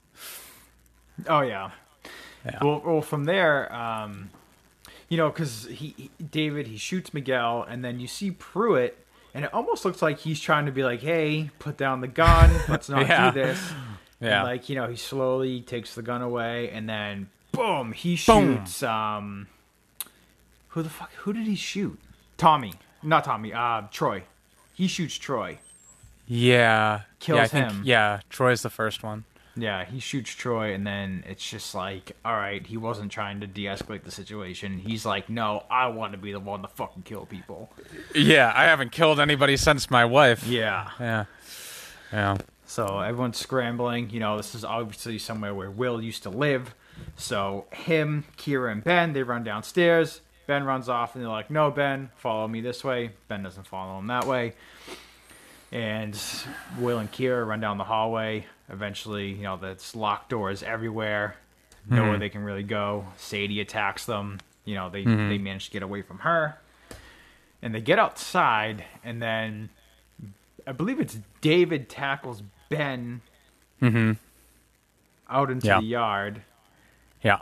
And stabs him to death. Yeah, he stabs him in the back. And then I always feel like he stabs him kind of dead center. So when he does that, they show Ben, and he kind of is moving with his arms and rolls himself over with his arms. So I always get the sense that he's paralyzed at that point. And that's when Pruitt's walking out, and Pruitt aims the gun, and Ben's like, no, please. And then bam, Pruitt kills Ben. Which is fucking unforgivable because Ben's just so lovable. Yeah. And then Will looks at Kira, and he's one of the lines he says that stood out was we're going to do whatever it takes. Yeah. Yeah. And so from there, I believe, do they make their way upstairs?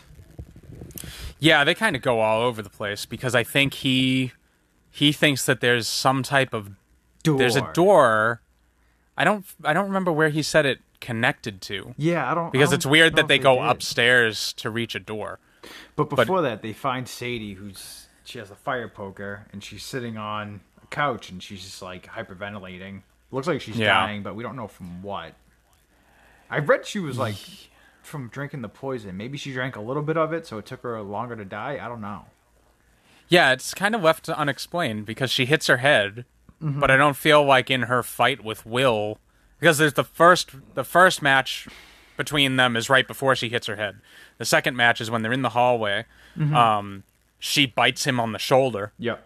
But he just kind of shoves her. I don't feel like anything mortal wounding happens. I know that she... Yeah. I was just going to say. Yeah, you finish it.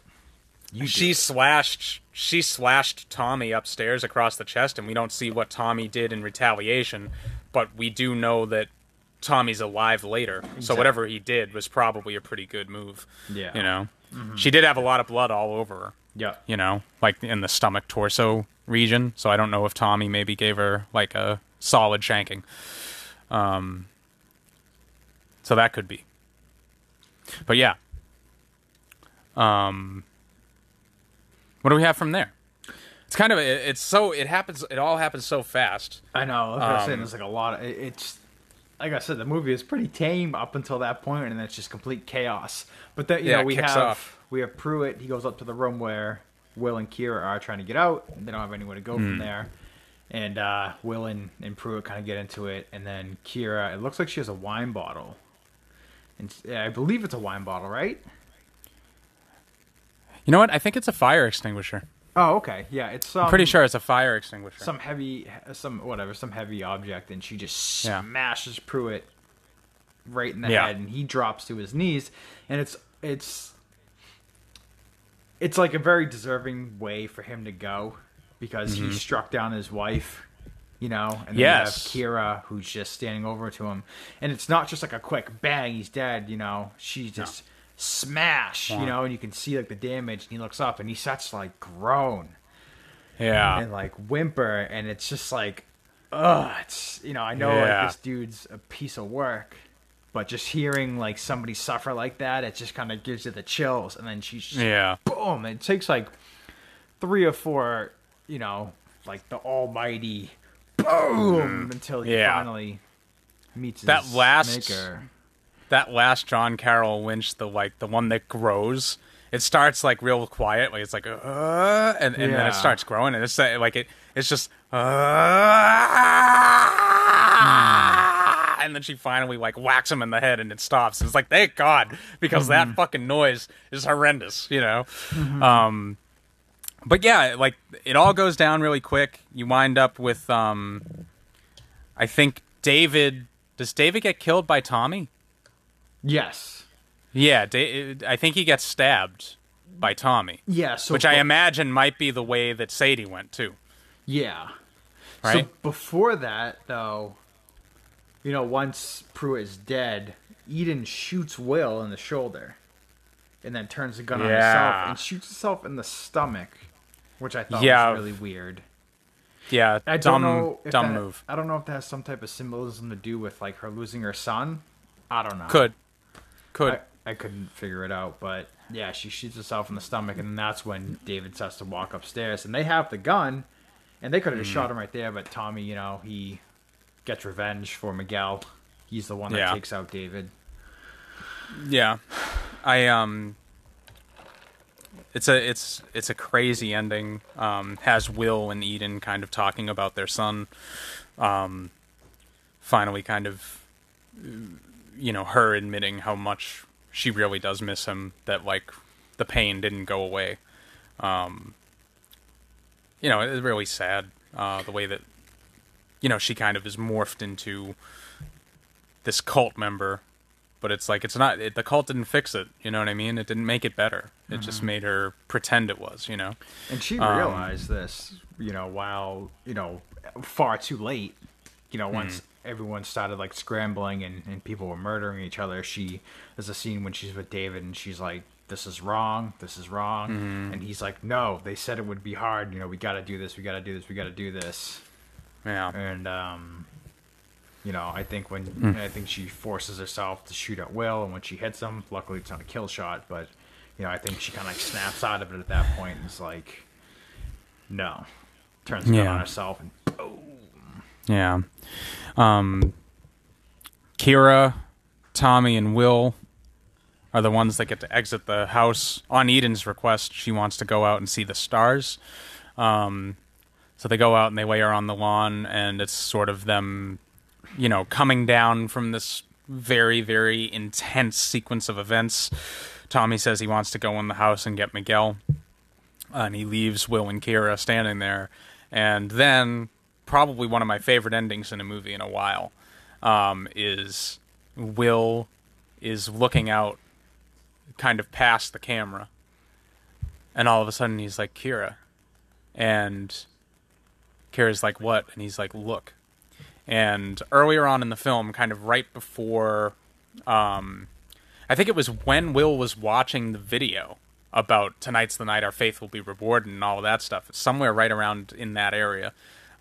He sees David walking out onto the lawn, and David's carrying a lantern, and he brings it out and he puts it up, and then he lights it, and it's this red lantern that's glowing like kind of like this like magenta-y red, really brilliant outside. It's just a weird detail. You don't really think anything of it. It's just the lawn decoration, right? But now, in context of everything that you've seen, right? It feels like maybe that is a signal or a symbol of their plan coming to fruition, right? So he's like, Kira, look. And Kira turns, and she's looking out, and then you start to hear the sounds of the sirens and helicopters flying overhead, and then they show the Hollywood Hills, and like as far as the eye can see, you can see red lanterns glowing in the darkness of the hill. Mm-hmm. And then that's kind of where they leave us. The idea being so that this happened everywhere on this night. Like, this is a big mass casualty event. Dude, this shit was exposing Hollywood years ago. They were yeah, like, I listen, know. This is the real deal. They're like, this is the Hollywood Hills. It's like, it's not just this one thing. Like, these people are all fucking nuts. They're all in this giant cult. They do really bad shit. Yeah. Yeah, it's such a great, it's almost like a Twilight Zone-y kind of ending, where you're like, oh, fuck. Like, it wasn't just like this small group of people. Like, this happened. And for me, I'm like, well, if it happened so much in this one small area, then the only logical conclusion is that this is massive and worldwide, right? Mm-hmm. It's not like that the invitation was centered on just this one section of Hollywood. Well, it means that everywhere this has happened. And it's weird because it's like, how do you get so many people in one area to go along with this plan? You know? Right. It's everyone in that section. Right. And it's like they all did it on the same night. It's like they're all part of it. You know, it's like... Well, you know, it's just you can either think of it that way, or you have to think, well, if there's that many lanterns in this one small section, then that means that it has to be like that all across the country, all across the world. Right. You know? So it's, you know, this was something that they went down to and took part in Mexico, right? That's where they found out about this. But it's like the chances of having all those people in that same area go down, you know, and do that, it seems like there's like a lot more to it.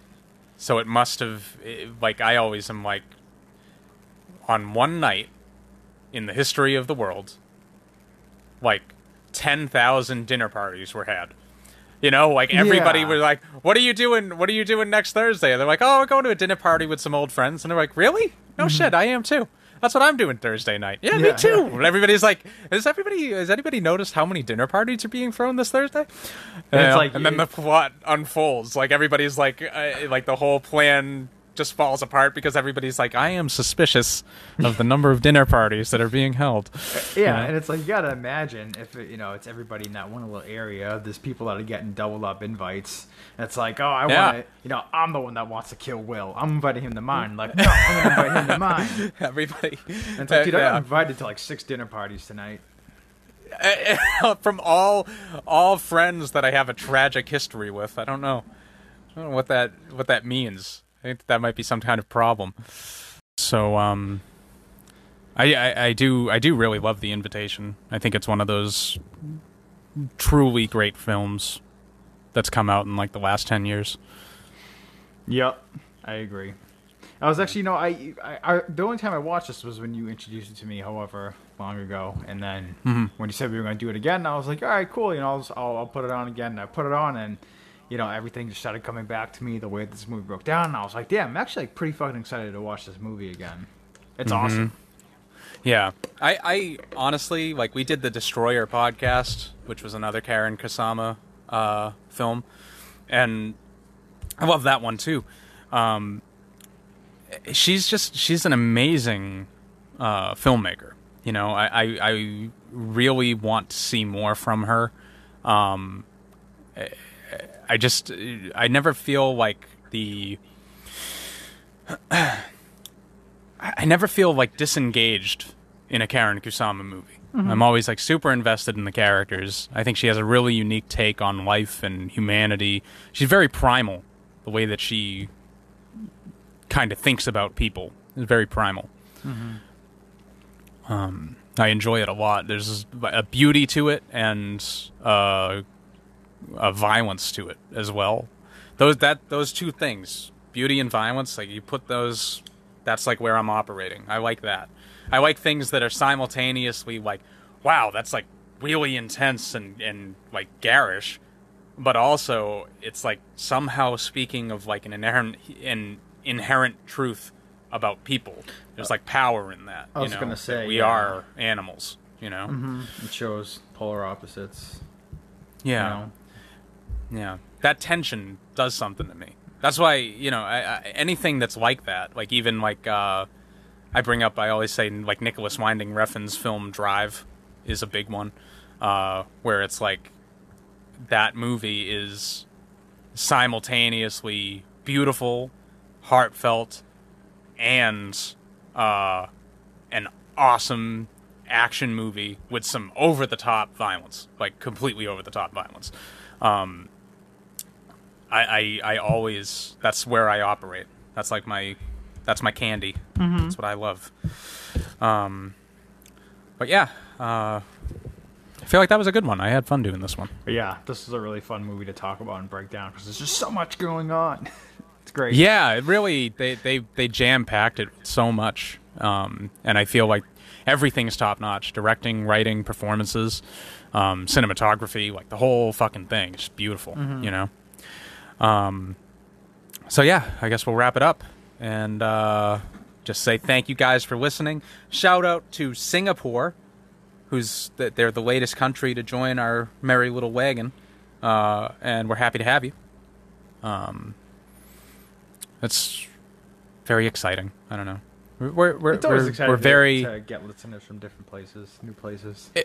It always is, and we're so grateful to all of you guys because it really makes us feel like we're doing something. You know, it would be one thing if it was just me and John sitting here having a conversation, nobody was listening. But the fact that people actually are listening makes me feel good. Yeah. It's just a nice little, it's a nice feeling. Yay. Yeah. So, anyways, thank you for listening again, and have a good week. And we'll be back to talk about something else, which you're going to hear about probably right now. So, bye, guys. Bye. Later.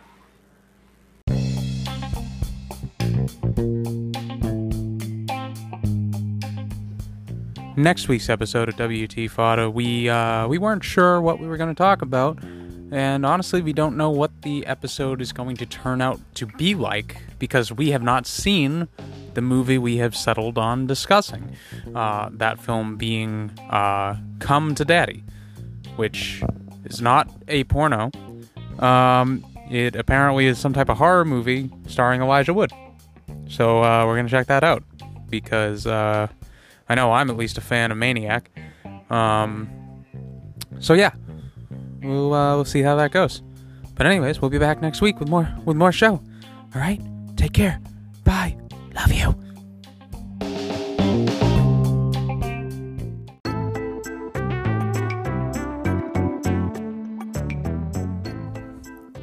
If you're enjoying WT Fodder and you want to bring it with you on the go, well, there's a place for that. It's called RON-III-ART.redbubble.com. You can head over there. We have all the WT Fodder merchandise you could ever want in the WT Fodder collection. A lot of good stuff there. A lot of stuff that I'm very happy with, very pleased with. And a few new designs that have been added since last week that I'm very excited about. So check them out. Especially, I especially like WT Fodder Podcast. You've tried the rest. Now try the mediocrest. Pretty proud of that.